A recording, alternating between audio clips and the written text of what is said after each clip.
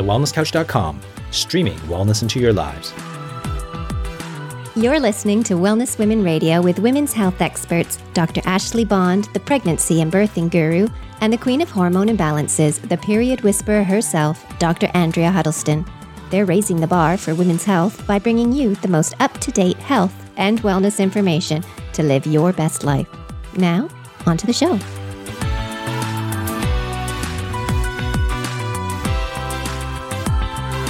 This episode of Wellness Women Radio is very proudly brought to you by Dinner Twist. Dr. Ashley and I want to let you in on a little secret of how we maintain our healthy whole foods lifestyle with very little time. And one of those ways is actually with Dinner Twist. So they plan, they shop, they deliver everything to our door to take all of the guesswork out of having really healthy meals for dinner each night. I love Dinner Twist because they are a locally family-owned business here in Perth in Western Australia, and all of their produce is locally sourced and seasonal. So they are really invested in all of their suppliers as well, which is absolutely amazing. Everything is so fresh. Ashley and I both get the Wholesome box, which is naturally gluten and dairy-free as well, and is very consistent with a paleo-type lifestyle as well. So it's, completely consistent with, the way that we want to eat and want to feed our loved ones too. This is also how I tricked Dean into thinking that I can actually cook. So seriously, if I can do it, everybody can, trust me. And their recipes are so delicious. They also have other options apart from the Wholesome box. So they have a family box for bigger size families, an express box if you're really short on time, as well as a vegan box too. Now, we would love to give you the opportunity for you to actually try Dinner Twist and realize how healthy, how delicious, and how fresh it is, but also how much easier this is going to make life as well. So we have a special promo code for you, and that is going to give you $35 off your first box, and that is WWR for Wellness Women Radio. So we would love you to try for yourself. Don't take my word for it, but let me know what you think. Without further ado, ladies, onto the show. Hey there, fabulous wellness women. Thank you so much for joining us today on Wellness Women Radio. I'm Ashley. And I'm Andrea. And make sure that you are following us on all of our socials. So I'm drandrea.exo on Instagram, The Period Whisperer on Facebook. You can find Ashley on Dr. Ashley Bond on everything. And make sure you have subscribed to us on whatever, medium or platform you're listening to this. And we love all of your 5-star ratings. So thank you so much, ladies. Thank you for joining us. I am super excited to welcome our guest, Dr. Stacey Sims, to Wellness Women Radio today. You may have actually seen her very famous TEDx talk called Women Are Not Small Men. And if you haven't, I want you to go and check that out because it is awesome. And I love this woman because I feel like she's as nerdy as I am or sort of aim to be. Anyone who's published 70 peer-reviewed papers, really gets all of my nerdy juices flowing, I guess. So Stacey is that sounded really weird, but anyway, Stacey is a forward-thinking international exercise physiologist and nutrition scientist who is revolutionizing exercise, nutrition, and performance for women. So she's directed research programs at Stanford, AUT, and the University of Waikato. She focuses on female athlete health and performance, and she's pushing the dogma to improve research on all women. So Dr. Stacey has published, like I said, over 70 peer-reviewed papers, several books, and she's regularly featured speaker at professional and academic conferences. And so through her books and her work, she explains the sex differences in training and nutrition across the lifespan for women, and she's challenging the existing dogma for women as well. So all of those things we just love. So Dr. Stacey, welcome to the show. Thanks for joining us. Thanks for having me. I do sound geeky. Sweet. Yeah, but we love that. I know. I'm like, awesome. Speak my language. Let's start chatting. So, Stacey, you're absolutely a bit of a trailblazer, which I like. You kind of go a little bit against the grain in terms of some of the content and information that you are sharing. And as I was saying to you before we started recording, I saw some work that you were talking about how women should never train fasted. Can we just dive straight into that? And then I'm going to backpedal a little bit, but let's start there. So that is something that I know challenges a lot of people because we always think if we need to lose body fat, we've got to train fasted, we've got to go really push ourselves and maybe not eat afterwards. Can you sort of debunk that for us? Oh, of course, because that explains, like, so many people are like, I'm trained fasted, I don't eat afterwards, I'm trying to lose weight. It's like, what you're doing is you are losing your muscle. It takes so hard and so long to build it. But when we talk about the physiology of it and the way that women's bodies fuel and how sensitive we are to carbohydrate and nutrient intake, we have two areas in the hypothalamus that produce kisspeptin neurons, and men have one. We have two areas because we have a thing called the menstrual cycle and the endocrine system, right? So when we start dropping too far below a nutrient level, our brain perceives it as we're in a starvation mode and we need to conserve. And we know from the research that within 3 days of fasted training, low energy availability, which occurs, your body perceives it if you're not eating after training, that your thyroid takes a hit, your resting metabolic rate starts to go down. And it's the downturn of these kisspeptin neurons. So when kisspeptin starts to downturn, you don't get a luteinizing hormone pulse. Don't get that. You don't get your ovulation surge. You don't have estrogen that's produced. And estrogen is critical for appetite hormone. So if you're looking at this downturn that keeps occurring and people are like, no, fasted training. We also know from a lot of research that if you're trying to hit intensities and you're trying to gain lean mass and lose body fat, women do much, much better in a fed state, because the way our bodies fuel is we tend to clear blood sugar first, and we rely heavily on blood sugar and then some fatty acids. We don't really tap too much into our liver and muscle glycogen. It's especially apparent in the high hormone phase, where if you're trying to do any kind of carbohydrate loading, your body just doesn't take it on. Whereas we look at men who do fasted training, and most of the research on the efficacy of fasted training and time-restricted eating and training within the fasted window come from male data. And we know that men have one area of the kisspeptin neurons, and their threshold of sensitivity was around 15 calories per kilogram of body weight before they start having endocrine function or dysfunction. But for women, we're 35 to 40. So we're like, there's a twice the amount that we need with regards to that threshold for endocrine dysfunction than men do. And because men rely more on carbohydrate and liver and muscle carbohydrate, they can get away with it because they can clear it and then their body kicks into burning fat. But our bodies are already really well adapted to burning fat. So if we have to kick into that and have that metabolic signaling that we don't have enough nutrition, then we start storing more with the other signal to downturn our resting metabolic rate. So if we're looking at what do we need to fuel for what we're doing if we want to see any kind of change in body composition and improve our fitness adaptations. And Stacey, you can kind of see that you walk the talk because, ladies, we may put some video excerpts of this on social media, but Stacey is quite a specimen. She is ripped. You look amazing. What would be the best things to eat pre-exercise for women? Yeah, so it doesn't have to be a lot. Like I get up and I try to get out of the house before my daughter gets up. So I might go for a swim or something, but I'm up between 5:30 and 6. And it's not like I'm going to eat breakfast. So it's not about having a full meal. It might be 100 to 150 calories. Could be a half a banana. It could be a protein fortified coffee where you make a cold brew and you put in protein powder and some sweetened almond milk at this time, because you want a little bit of carbohydrate. Could be a piece of toast with butter. So it's just something very small to bring your blood sugar up and signal to your body that, yes, there's nutrition coming in.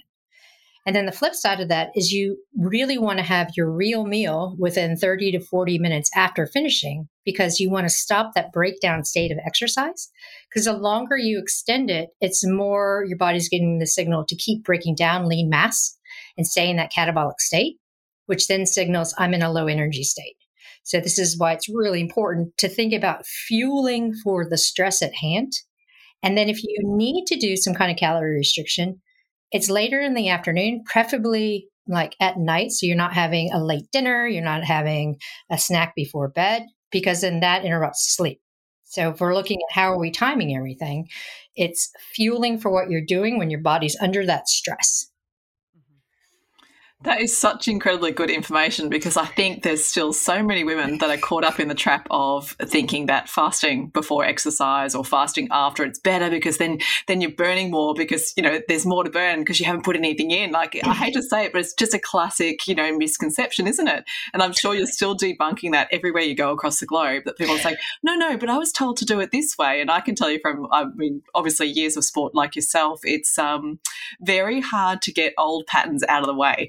You know, it's something that I grew up with at high level sport, and it was always that funny thing of what you needed, and it was after training it was focused on. But as female athletes, we definitely didn't get any different advice to the male athletes in the squad, and yet we were pushing our bodies as hard. We were getting up at the same time. We were, you know, doing the same number of sessions, but we did not get a difference in our nutrition advice.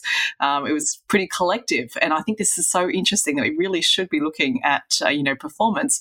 And this doesn't just mean athletes, does it? It just means regular women who are looking at perimenopause, starting to get concerns about that, you know, midline bulge starting to occur. Oh, I'm holding some fat. I'm, you know, I've got some on my belly, you know, all these concerns that we hear so frequently in practice.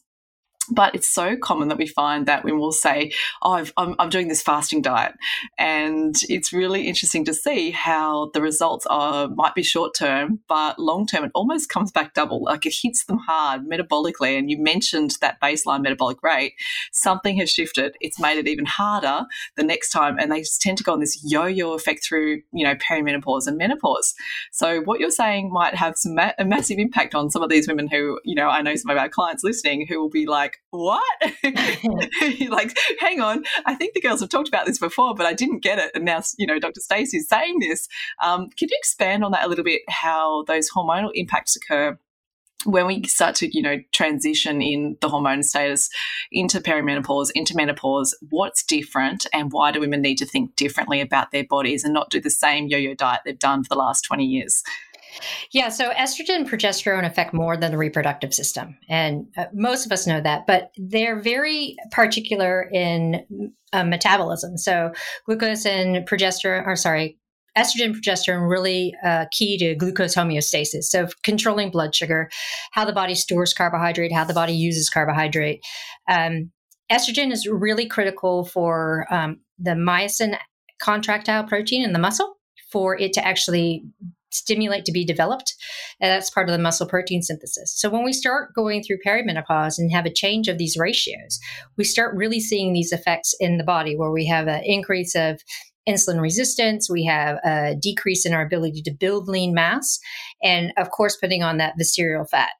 So what we have to take a step back and say, okay, well, what are the external stressors that we can do to support our bodies how these hormones used to support us?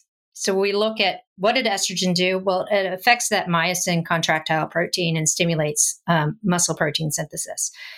And we know in a premenopausal woman, so normal reproductive years, that muscle protein synthesis has three pathways. We have the IGF-1 insulin pathway that's stimulated by estrogen. We have mechanical work, and we have amino acids or nutrition.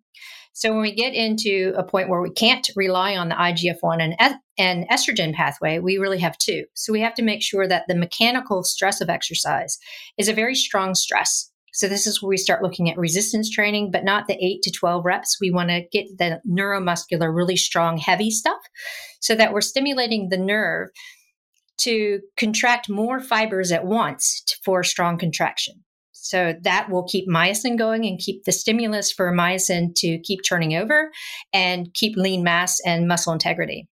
Stacey, can I just ask there, when you said not the long sets, do you mean heavy loads, shorter reps, like less, like Yes. doing less but heavier? Yeah, great.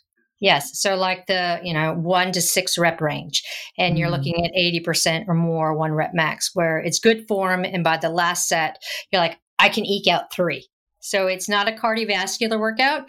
It's purely that neuromuscular. And you'll see people sitting around resting more than they're lifting. And that's what we're after. That's amazing. Again. That's a really, again, like, wow, because how many women go, I hate to say, but women's only gyms, and they're doing these circuit sessions, and all they're doing is, and I saw you roll your eyes. And and the problem is, and I don't mean to be cruel or unkind, but the reality is all the women in the room have the same physiology. They're all battling the same problem and not getting massive changes. And I've often wondered if the formula is not working because they kind of feel like they're in the rat wheel of this circuit around the room. And, and some will get results, but that's often other environmental changes they've made. But for like you've just described, I don't think I would have ever seen a woman, lift 1 to 6 reps. No. You're trying to do up to 20, you're trying to do, 12 to 20, go. Right. And it causes a metabolic stress, which is not high enough intensity to be like true HIIT or sprint interval training. And it's not easy enough for recovery. So it's right there in that dead zone or that moderate intensity. And that's not where perimenopausal and postmenopausal women should be. Because when we sit there in that moderate intensity, it increases cortisol, but we don't get the follow through of growth hormone and an anti-inflammatory response because we're in such this stress state, and it increases that sympathetic drive. It keeps baseline cortisol elevated, and people are like, I'm not getting any results from my training. It's because you're not polarizing. You need to recover enough on easy days so that when you are going to the gym either to lift hard or do sprint intervals, you can go full gas. It's that whole top end or really low end. We don't need to spend time in this modern intensity world, regardless of if you're an elite athlete or you're someone who's just trying to do their first 5K. Is this modern intensity zone is so bad for the body with regards to your ANS, with regards to hormone flux, with regards to body composition. And so when I see something like F45 or Orange Theory, I'm like, oh my gosh, this is the worst possible prescription for any woman at any age, but really in this demographic that they're targeting in that 40 plus range, where women are still like, oh my gosh, my body's changing. I better do some high intensity and some resistance training. But those circuits are not the answer. Thank you for saying that, because that's something I wanted to kind of get out of you today, was like, let the expert tell us what we try and say gently to women but don't want to be too rude about. But you're right, and it doesn't create that adaptive change, does it? And you're talking about that high intensity or low, chill zone, but in the middle zone is not your adaptive stress, which is not going to work in a positive way. It's actually creating, distress on the body, and that's what you're explaining why it affects our hormones so negatively. Exactly. I did a live a couple of weeks ago, and there were 2 coaches in there. So they are coaches for 70.3 or Ironman triathlon, and they're also training up for Ironman. And they all said, oh, I'm getting slower, I'm getting fatter, I don't know what to do, I'm trying to implement these things. Like, I don't normally do this, let me see what you're doing. And they sent it through, and I looked at it, I was like, oh my gosh, this is something like a 22-year-old dude should be doing. And you guys are supposed to be coaching other women. So I tweaked it up and dropped the volume, increase the intensity. I was like, I know you're training for an Ironman, but you do not need to do the volume. 2 weeks later, get the email back. Oh my gosh, I feel so fantastic. I'm sleeping better. I am running faster. I really enjoy my interval training, and I've never felt this way before leading into a race. I'm like, after 2 weeks, this is fantastic. So when people get that, and they really understand how to polarize and drop that volume, things really start to progress rapidly for them. That is so cool. And Stacey, there's that old adage of, and I hate this saying, but it's, if you don't have the body you want before 40, you never will. And oh gosh, no. I know that's super scary. And when I was reading through some of the excerpt that you kindly sent to us of your new book, it was saying that athletically, women in their 40s are still in their prime. Now, again, that goes against some of the things that we think, we think it's all downhill from 40, right? Right. So can you unpack that a little bit? Yeah, for sure. Like, we look at women versus men. Women come into their own with regards to endurance in their late 30s, early 40s, and they have their speed and power prior to, where guys' endurance and speed and power are peaking out in their 20s. And then they have to really fight to maintain some of that endurance aspect. Because from birth, with sex differences, women already have more of the mitochondrial proteins to use and burn free fatty acids, where men have to work to get that way. So when we start losing hormones or they start shifting, we still have that natural capacity to be able to build on top of our natural endurance. And so when women are in their 40s, if they're changing their training to keep the power and the speed by doing plyometric work, lifting heavy, more intensity, less volume, then they can be fitter and faster than when they were like 35. So we see a lot of the top endurance athletes who are in that early 40, late 30 state. And it's because they have this huge history of being able to train, and then they drop the volume and just really focus on maintaining speed and power, and they just keep progressing. That's really interesting, because that's such a challenge, isn't it, for a lot of women who've come out of a sports background who are used to doing 10 to 12 sessions a week, and suddenly you're given permission to do, hey, you only need to do 5 to 6. It's like, what? I know. Sure? But the people I'm racing are doing, 10 to 12. I can't possibly keep up. And it's such a psychological shift that needs to occur, because you need to have this understanding and knowledge of how your hormone system works for you. And I know you're really big as well about promoting correct training through your cyclic, phases. What exercises when. Can you give us a quick rundown? Just I guess, for women who are not in menopausal stages yet, just like, a general, cycling woman, what they should be looking at from day 1 to day 28.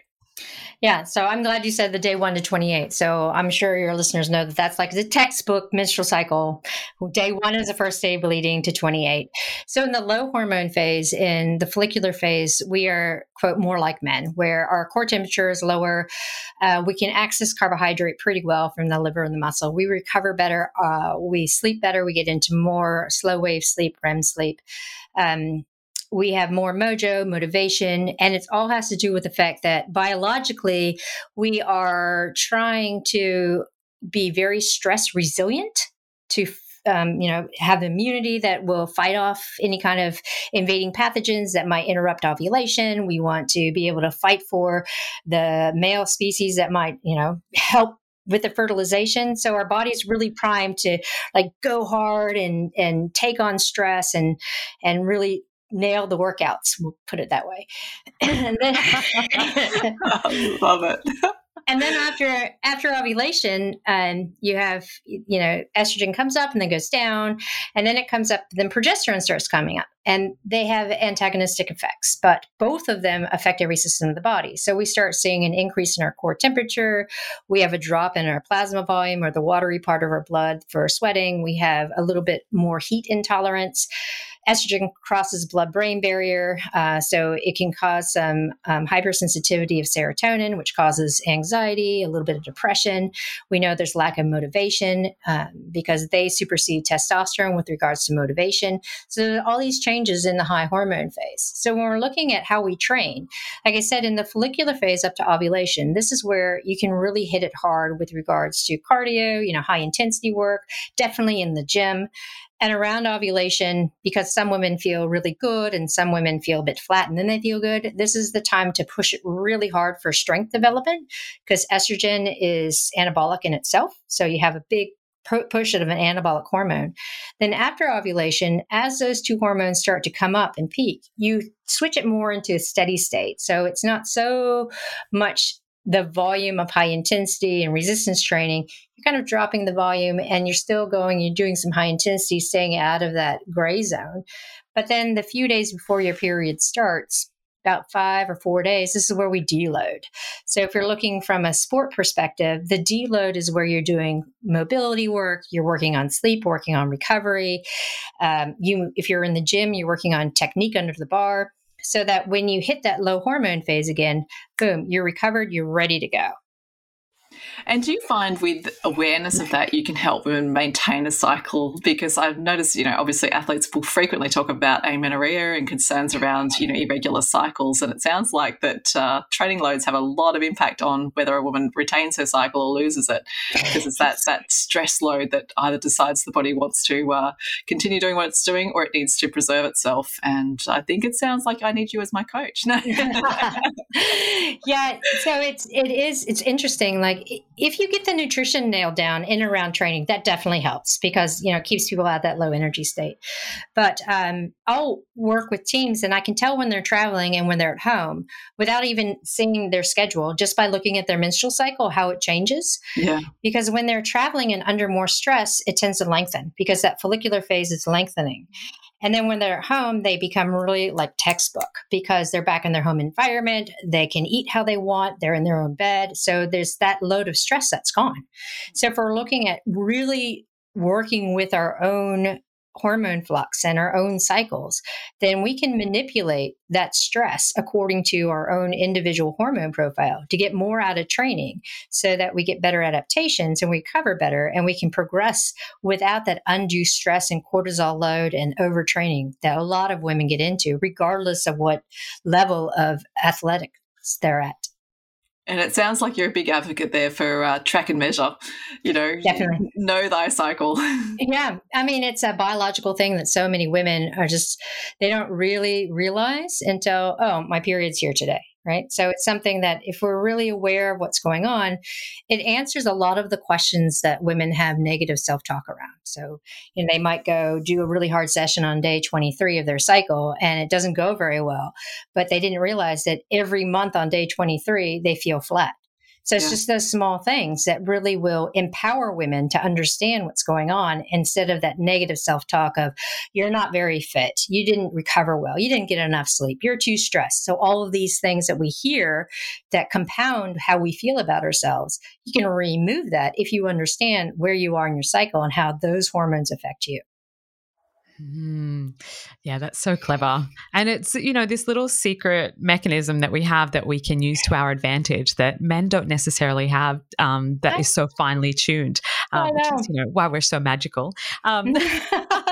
Stacey, you keep talking about recovery. What would recovery for the average quote unquote woman, what would a recovery day look like? What sort of things should they be doing? So when we talk about recovery, you have the acute, which we know, the food and getting good sleep. But on a recovery day itself, it's not restricting calories, which so many people do. I'm not working out. I'm going to restrict my calories because your body's actively trying to repair itself. So you're eating really good, wholesome foods, having good hits of protein at every meal. You're walking around, little mobilization, but you're not purposely stressing out that you have to get this exercise session in. And you want to make sure you're getting some good sleep. And so you wake up the next day, or maybe it's 2 days of recovery in a row. You wake up, you're like, sweet, I feel bulletproof. And it's one of those things that people think, oh, it's recovery day, I'm going to shove all of these extra chores and stuff in. And because I have this extra time, I'm not training. But it's not about that. It's like managing the stress load of your daily life and not trying to shove it all into a recovery day, because that increases that allostatic load, which then you're still not going to keep progressing. So it's really that time management. I have some me time now. Normally I use it for training, but this time I'm going to use it just to take things a little bit slower and take care of myself. Oh, and women are so terrible at that. I know. It's that, constantly that busy woman syndrome, or the rushing women syndrome, yes, as it's known as. Yes.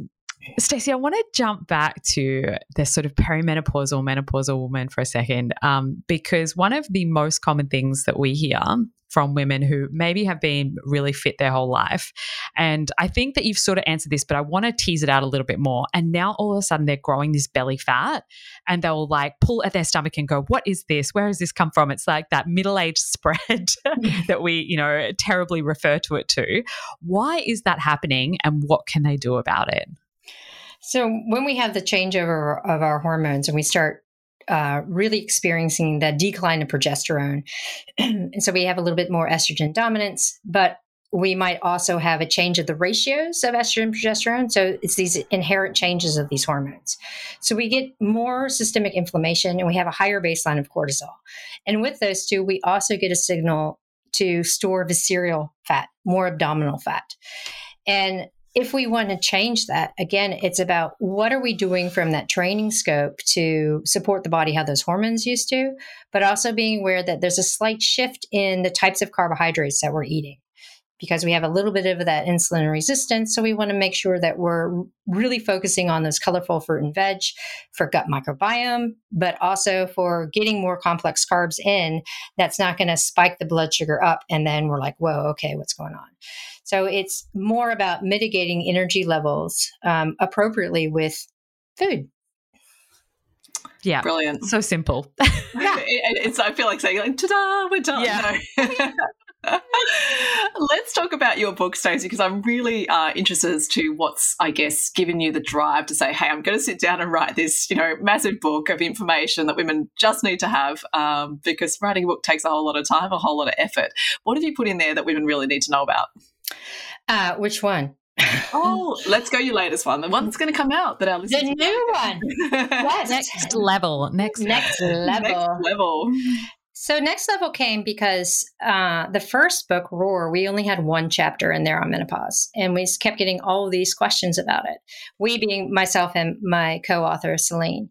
And at the same time, both Celine and I were getting older, so we've aged out of the elite competition, and now we're working with our colleagues who are now coaches, and everyone's kind of in that same boat of what's going on.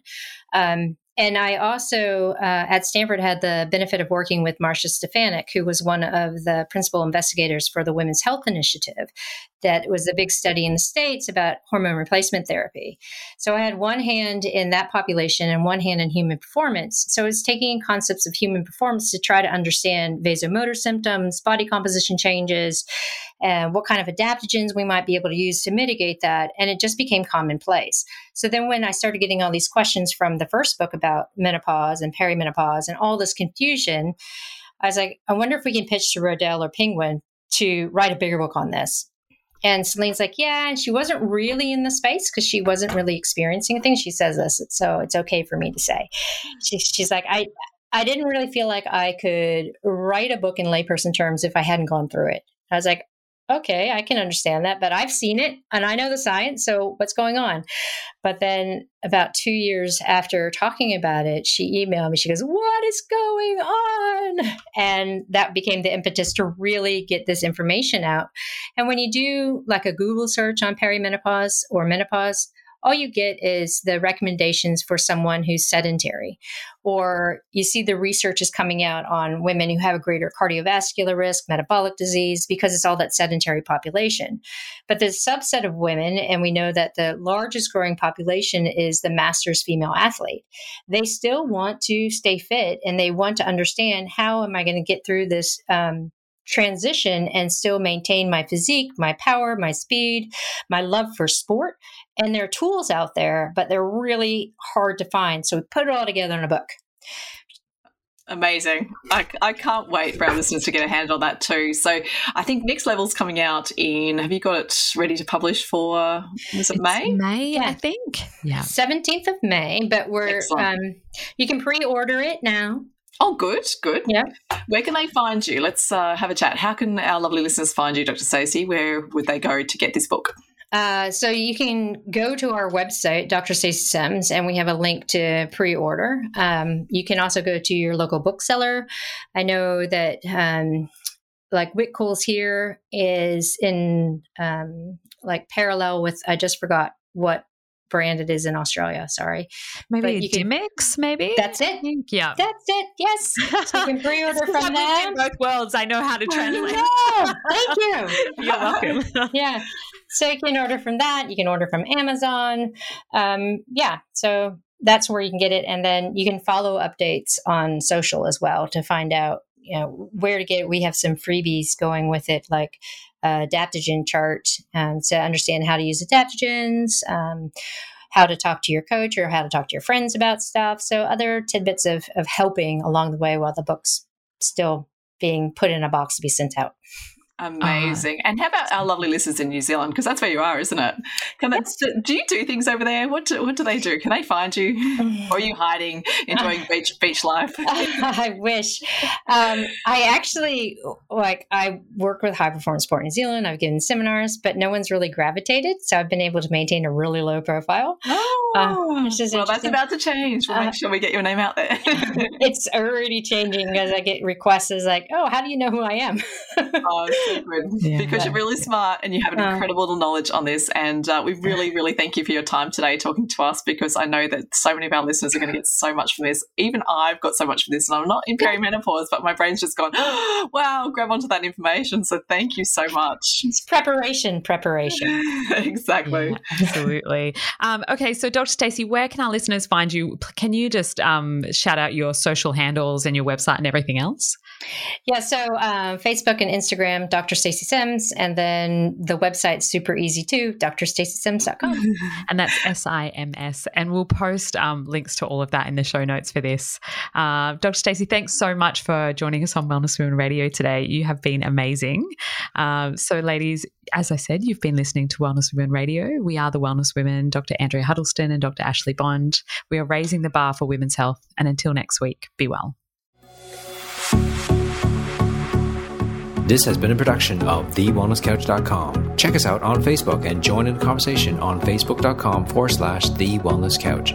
Subscribe to each show on iTunes and check us out on Twitter. The Wellness Couch, streaming wellness into your lives. Whilst the Wellness Couch presenter endeavor to provide accurate and helpful information to their listeners, these podcasts cannot take into account individual circumstances and are not intended to be a substitute for health and medical advice from a qualified health professional. You should always seek the advice of a qualified health professional before acting on any of the information provided by any of the Wellness Couch podcasts.